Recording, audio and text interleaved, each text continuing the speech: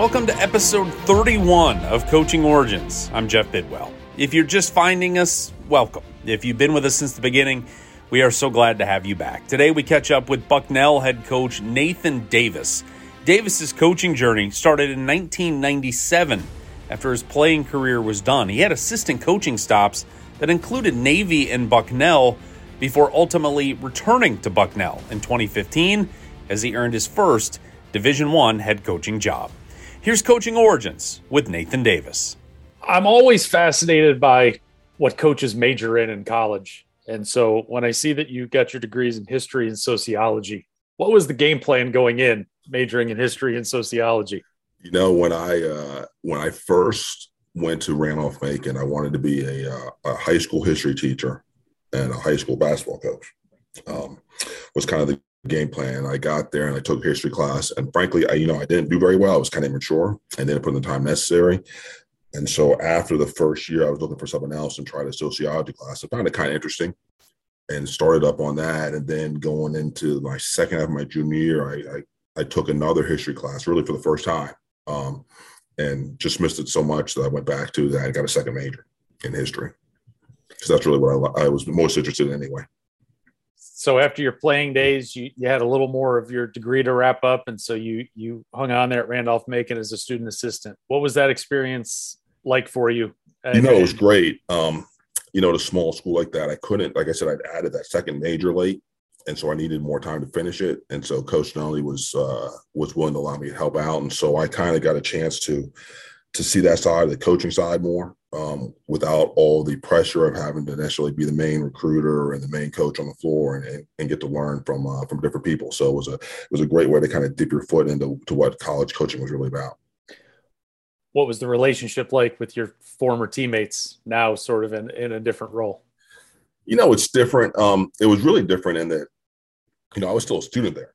Mm-hmm. It's not like I was living off campus and out around them. I was still, around them on a daily basis and in the dorms and things like that. So it certainly was a different dynamic, navigating what was appropriate for me to do and not do, what to say in front of them and not to say in front of them. And so balancing those relationships. But I think one of the great things was we had a really mature group. I mean, if you look at that group I was with, so it was, I was a student assistant, Mike Rhodes at VCU was his first year ever as as assistant basketball coach. He was a first year assistant. And then our two captains were Sean Macklin, who's the head coach at IMG and was 2 years behind me, and Chris Gross, who's now the head coach at University of San Francisco. So we had a pretty level-headed, smart group. So it was it wasn't as challenging as it could have been in a lot of ways. And I think a lot of that goes to the respect and their maturity. So where did the, I guess, mindset change from, hey, I want to be a teacher and a high school coach to maybe I want to get into the college game now? It was early. I love the game. I love the competition. I love the strategy that went into it and all that. And, within my first probably 6 to 8 months of seeing what college basketball was like, with the detailed scouting, the recruiting, the planning, the execution, the strategy that all went into it was so much more than what I'd experienced in high school that it just captivated me. It was something I wanted to be a part of.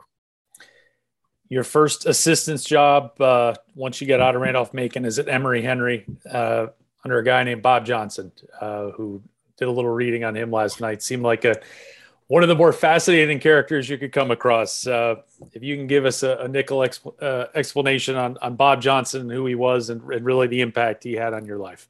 He had a tremendous impact. I think Coach Jay, a couple things. His background and that his father had been chairman of the Joint Chiefs. He served in Vietnam, was married with the family, was very different than what I had with Coach Nunley at Randolph-Macon as a player, where he was not married. It was all about everything. Basically, the team was his only thing in his life. And so two very different perspectives in that respect. Both were very demanding. Both were pushing people to be the best. Both were extremely honest, very different styles.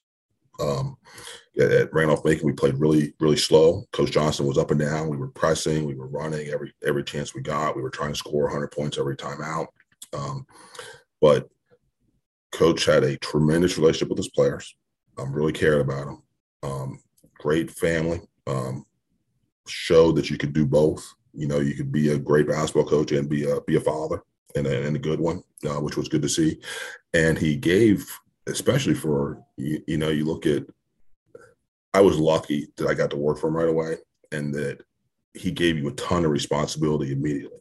Now you had to be able to justify and show them what you're going to do, but I got to sub, I got to help plan practice, I obviously got to recruit, I got to coach on the floor, I got to do workouts. I mean, you got to do everything, and he gave you that opportunity to do it, and helps you learn and grow. So it was a great way to start. How did you take to the recruiting aspect of the business? I think that it's changed so much, since 25 years ago. There's so many different things going into it, but I really like getting a chance to meet different people. I like getting a chance to meet different kids. I really like the travel. I like getting to go different places you may not necessarily get to see. I really liked all of that stuff. So it was enjoyable to me. You end up at Navy the next year. How do you make that leap and to spend, I guess, 5 seasons there with Don DeVoe? It was so much. Let's just say you were great at this, you were great at that. So much it was about in basketball. Like, you can't get around. It's about who you know and who do they know. And so Coach DeVoe at Navy and Coach Nunley, who I played for in college, were very, very good friends. On top of that, we had one of the people, Coach Johnson, I don't know if you're aware, has a tremendous tree of coaches. Mike Young, there's one, John Kaufman at Fort Wayne's another one. And I can go down the list, there's more and more, but Jamie and Christian. But so this one came about through Jimmy Allen, who's now the head coach of Army. Jimmy had played at Emory and Henry. We had actually played against each other. He was ahead of me. He was a senior and I was a freshman. So we competed. They were really good. And so in the time that I was at Emory and Henry, I obviously got to know those guys really well, and they had a job opening. And through Jimmy and through Coach, I was able to get a connection, and fortunate to be able to Coach DeVoe hired me. And it was another great experience for me. What is it like coaching at Navy? Maybe as opposed to just the armed, service academies, as opposed to any other school. I have to imagine there's some unique components to that. There are. Obviously, I think there's a general perception that the kids that go there are a lot different than other places. They aren't really. That's not what I found. I think what you find is, in a lot of respects, they're more mature, more forward thinking, and they see the value of that education, that institution, and what it's going to do for them, 5, 10, 15 years, 20 years down the road. One of the interesting things I found was, I thought that the number of parents you talk to that were way more interested than, which we wouldn't have kind of expected, the number of parents that you would get involved with the kids that were way more gung-ho about doing this than the kids were, was not surprising. But the challenges, there's obviously a lot of things pulling them. You got not just the academics are extremely challenging. You've got the military side. Those things are dealing with, especially the plebes or the freshmen, with the demands on their time. Not getting a lot of sleep was very challenging. So learning how to manage that, along with the performance on the court, was probably one of the more challenging things as far as coaching there. But the basketball is still the basketball, right? Basketball is still the basketball. We had a lot of guys. We had a full JV program. My first practice at Navy as an assistant, we had, I believe, was 44 people in practice that were all recruited.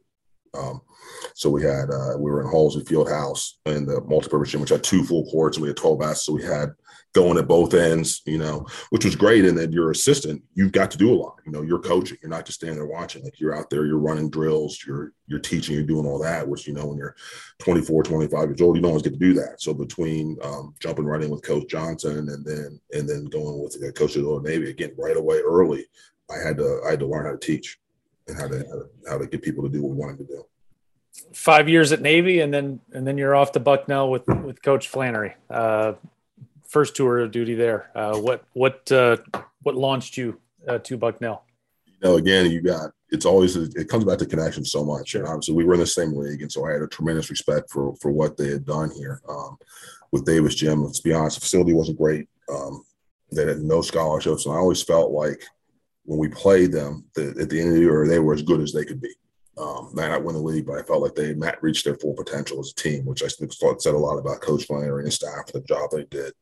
I had mentioned I'd worked with Mike Rhodes at Randolph-Macon, and Mike had played for Coach Flannery at Lebanon Valley, a National Player of the Year. They won a national championship. And then one of the assistants at that time that was leaving Bucknell on the staff was I mentioned earlier, Sean Macklin, who was a teammate of mine, who's now the head coach at IMG, was going to go coach high school basketball. So he was leaving. So I had a connection through Coach Flannery that way. And Bucknell had just built a new facility, Stoic Pavilion, which was still playing. Had just gone to scholarships, so it was going to be an opportunity to recruit scholarship athletes. It was another very different style. And at Navy, we were all man to man. We were all set. We were denying. We were all over the floor, trying to up tempo you, or trying to make you not up tempo you, trying to get you to play a little carelessly, a little out of control that way. Where Coach Flannery was more motion offensively, still a lower tempo, but he mixed in a lot of matchup zones, so we played man and matchup. So I thought it'd be a chance to learn from a great coach who had done very well with the resources he had. The school was obviously getting more resources with the pavilion and the scholarships, and I thought it was an opportunity to recruit scholarship players. Another academic institution where I'd recruited nationally at Navy, I'd been recruiting the last, where we're still going to have to be able to do the same thing. So I thought there were a lot of fits that way. And I felt like it was a chance to get in on something as it was really starting to take off. Your second year there, you guys, you make the NCAA tournament. And in my past TV life, I was lucky to go to a lot of those. And in 2005, I was in Oklahoma City covering Southern Illinois, and they played early in the day, and we were in the media room at night working. And it's always a neat dynamic in the media room whenever something interesting's happening out on the floor. And that night you guys were playing Kansas, and the murmur started to grow as the night went on. They're like, Bucknell's hanging around. They're hanging around.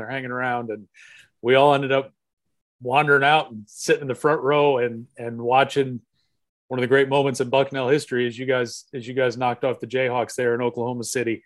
What was that moment like for you personally, professionally, all of it? Because I know, for Cinderella, it can be an overwhelming moment. It's at the time it was a little surreal. I mean, going in, Kansas was really good. They've been number one in the country.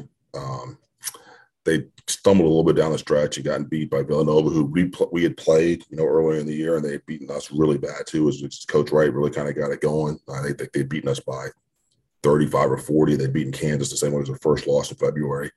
But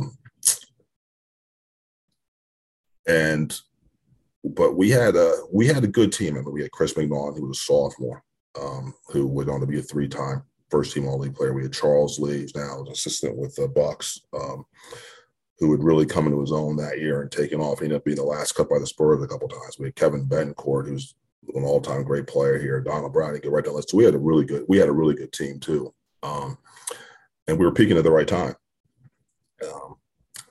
If you had asked me going in if I thought we were going to win, no. I knew we would compete and have a chance, but I remember we're on the plane going out there, and one of our administrators asked me what I thought of who I thought was going to win the national championship. And I said, I'm picking Kansas. Well, you're playing it. Well, yeah, I've been watching them all week, I've been watching all week, but I knew we would go out there and compete and give it everything we had. And I knew that with the style we played, if we could keep it close, we'd have a shot. And they had Wayne Simeon and Langford was coming off an injury, and they weren't trying to play him as much. And they didn't shoot the ball nearly as well that year as they did some other years, which certainly helped us. But, it's kind of a surreal moment. You're playing the game, and you get lost in the moment, and you look up the score and like, wait, we're up 4. Oh, wait, we're down 2. And it kind of goes back and forth. And then Chris hits the hook to put us up. And we actually, you don't remember this, we go down and we get a stop, come back down, and we miss the front of the 1-and-1. They call timeout, and Wayne Simeon gets a foul line jumper that thing hung in the air for an hour. Yeah, that he makes.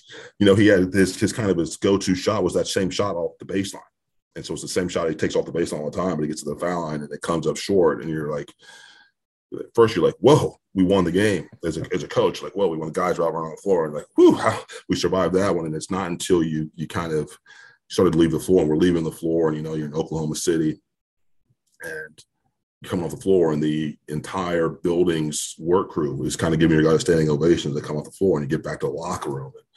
And honestly, one of the first things you notice is, so everyone's around your locker room is great. Yeah. Like people, the media, you don't get a ton of attention when you're the 14th seed the day before. It's like maybe 2 people came in the locker room. We got the media out waiting to get in. But actually, there was a moment we went by Kansas's locker room, and I saw the media waiting for them. And there was that moment like, man, that's got to be awful that they're going to have to sit through that at the other end, but we're ecstatic. But it's probably the best as far as coaching experience or success on the floor. Probably it's going to be tough to ever top that. It was a great moment for for our program, for our university. To be, I mean, Kansas is one of the 3 or 4 blue bloods, and to be able to compete at that level on that stage in our first NCAA tournament, and it had been 15 years since our CERN. I'm sorry, it had been 17 years since our school had been. So to kind of get a chance to do that was pretty special.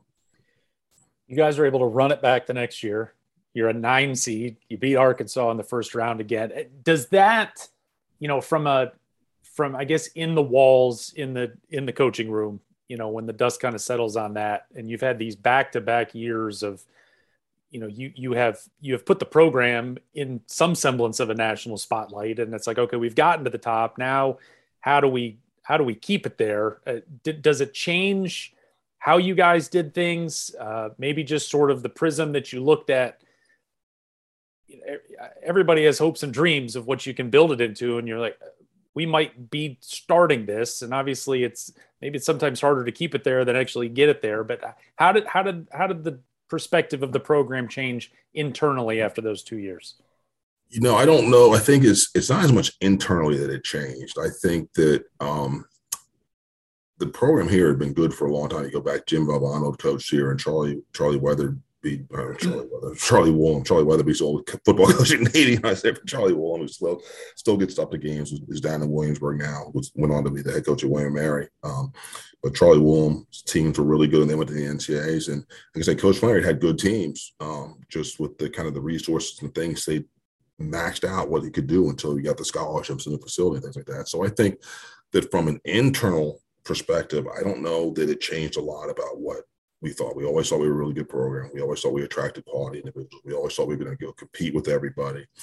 I thought it brought more of a national attention to it, where, when I first was an assistant here, and you went out to California or you went to Texas, half the people hadn't heard you. After you beat Kansas or beat Arkansas, everyone knows who Bucknell is. And they know it's a great institution. They know it's a place where you can get a great education and play at a high level of basketball. So in that respect, there's just more familiarity with us across the country through more of a general national perspective than people are really into basketball and things like that. I thought it opened up doors that way more. And then now you pick up the phone, you call a coach in Texas. Oh yeah, I saw you guys play this. You talk to a kid. Oh yeah, I saw you guys beat them. Or that year you talk about that year we beat Arkansas. It wasn't just that. I mean, we lost 5 games that year. We lost at home to number 3 Villanova in a great game. We lost at Duke, who was number 1 in the country. We lost to Santa Clara in the Cable Car Classic.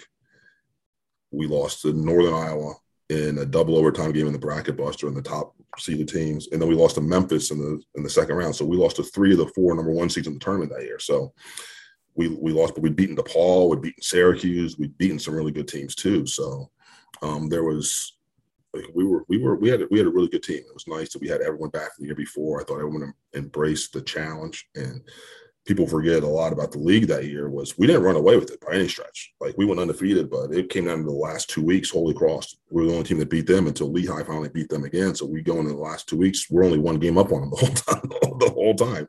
Lehigh's only lost to us. They were 3 games behind. We played Lehigh, I think, the next to last week. And if we lost, they're going to be within 1 game of us. So there were some challenges in that people forget about. That was not easy by far, but give our guys a lot of credit. But I think the bigger thing was just the more the visibility it gave the program and the school nationally, more than what we thought internally about what we could do. 2 years later, after 2008, Coach Flannery retires. You're 34. Is there any thought at that point? Did you go through any process of maybe trying to get the head coaching job at that point? I did, and I didn't get it. And at the time, I think you're obviously a little bitter and things like that. But looking back on it, knowing what I knew later, they made the right choice. I wasn't ready by any stretch of the imagination. You think you are, but you're having been a head coach and then coming back, knowing 4 or 5 years later what I knew, I wasn't ready. They made the right choice. So what wasn't ready about you in retrospect?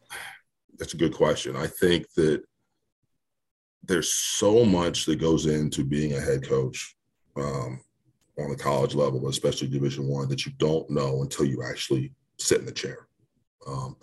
The things going on off the court, the organization that you got to deal with, the managing of people. I'm not sure. Like I said, I don't think I was ready for that. I hadn't seen enough situations and had a chance to work through them to really know who I was.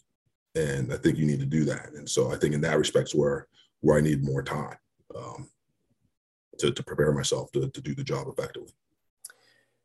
So you leave Bucknell, you go to Colgate with Emmett Davis there. Do you know Emmett Davis walking in the door? I do. I knew Emmett very well. He actually been the assistant Navy that I replaced when he went to Colgate. They had a year where they were short a guy, but I had replaced him on the staff when he went up to Colgate to be the head coach, and obviously competing against him through the years.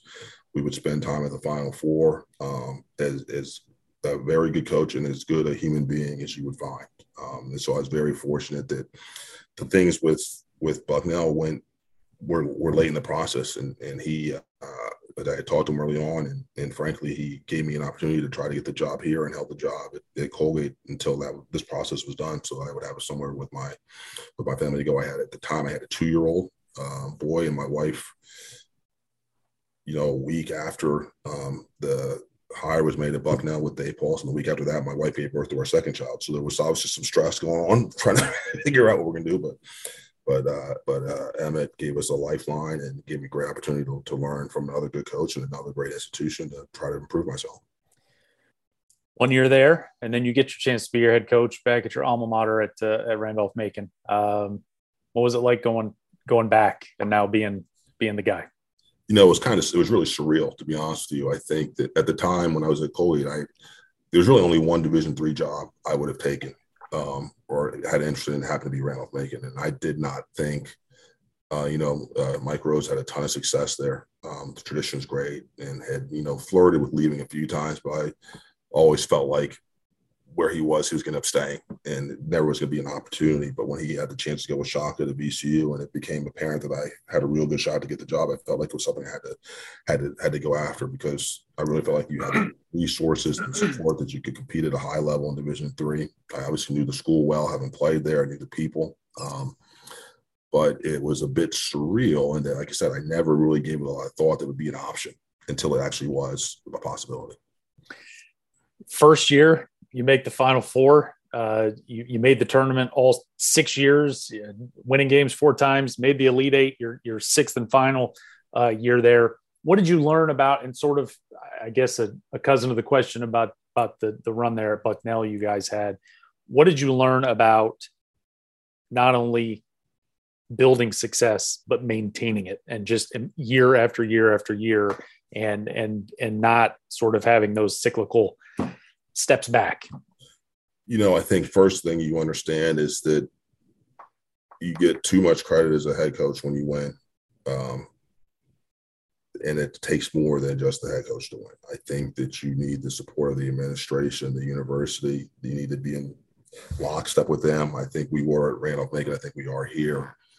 And that you both have a vision of what it takes to be good, the type of people you're going to bring in, and the resources to go in to be successful. So I think that's number one.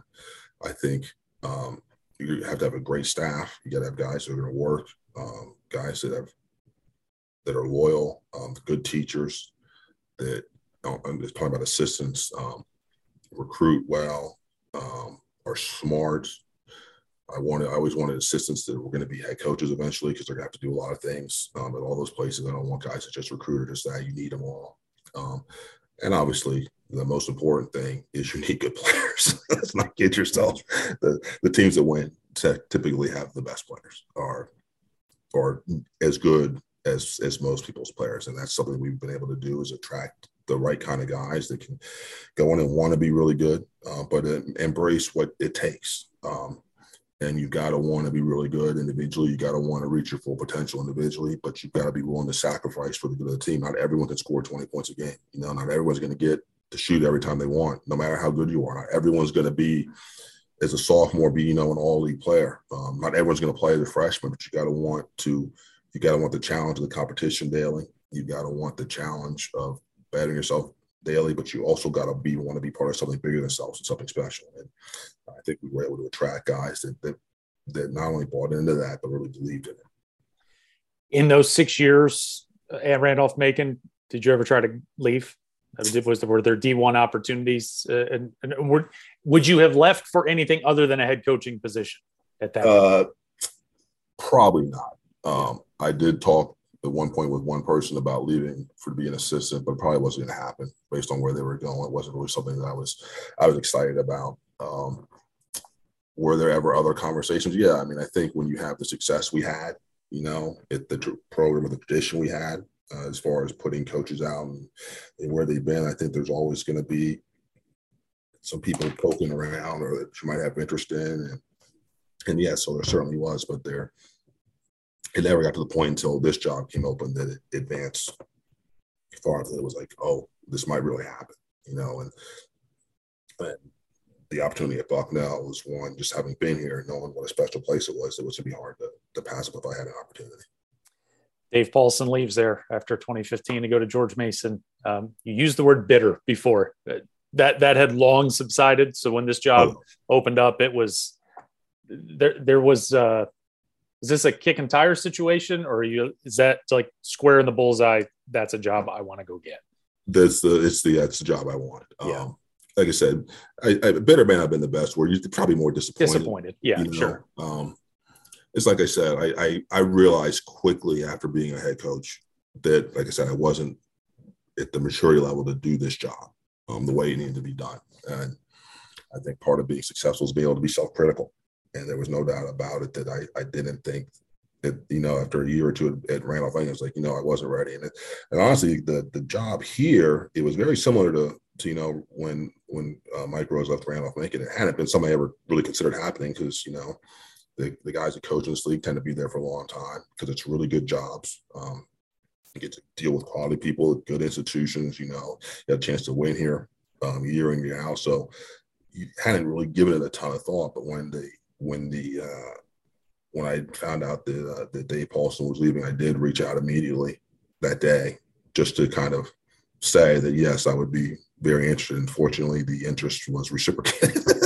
We were able to go on from there. April 20th, 2015, you are announced as the new head coach at Bucknell. When you get that phone call and it's yours, what's that? And again, going back to a place you had been before, what was that moment like for you? It's surreal. It's really exciting. I remember it. It was a Sunday. I knew it was going to be coming down at some point that week, just based off the interview process and the conversation I had with John Hart, who was the AD at the time, on what they were looking at. I actually was over at Randolph Macon. Our guys were playing some pickup and things. So I was just kind of hanging out in the office doing some work when the call came through. And so it was exciting. It was surreal. There was some sadness too. Obviously, we invested a lot of time at Randolph Macon. I'd gone to school there, so there was a tightness and a commitment that I had to them. But it was an opportunity I couldn't pass up. I was excited about. It was a whirlwind. Things go pretty quickly. But fortunately, like I said, I'd been here before. I knew a lot of people here, so it made the transition a lot smoother. I feel like an underrated part of the story of coach, it doesn't matter if it's your first job or your 10th job, you are leaving a school behind, and especially at a place you've been there for 6 years. What is the conversation like with your guys?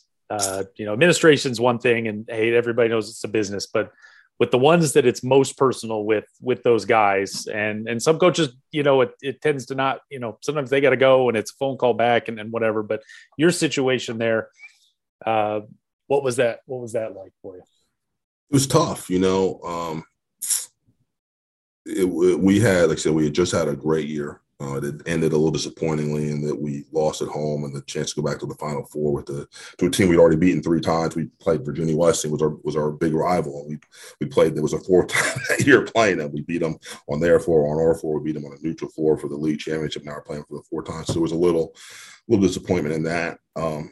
But it was hard because, like I said, you've been around those guys. You recruited them.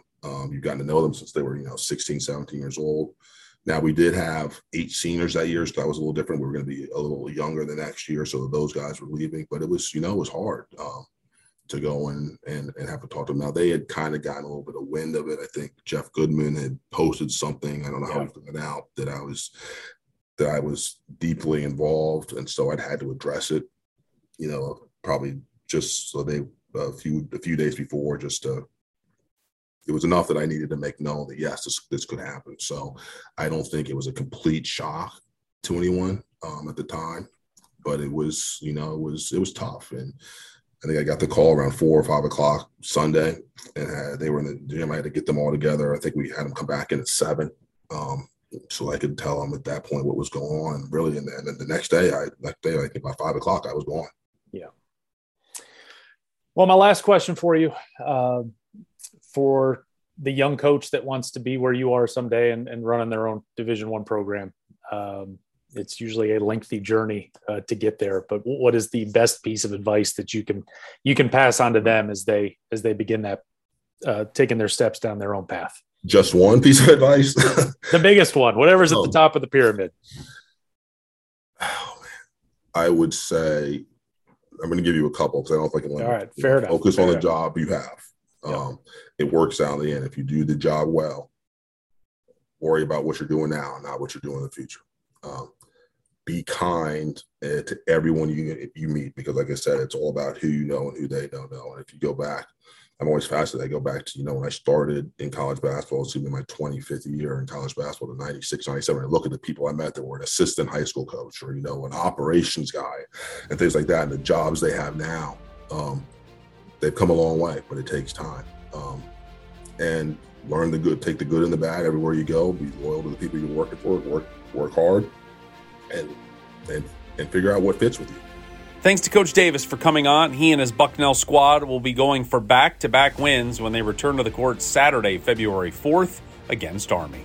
A new episode of Coaching Origins comes out every Friday morning. If you haven't done so already, you can subscribe to the podcast wherever you listen. And while you're there, leave us a comment or a 5-star review if you think we've earned it. Thanks for listening to Coaching Origins.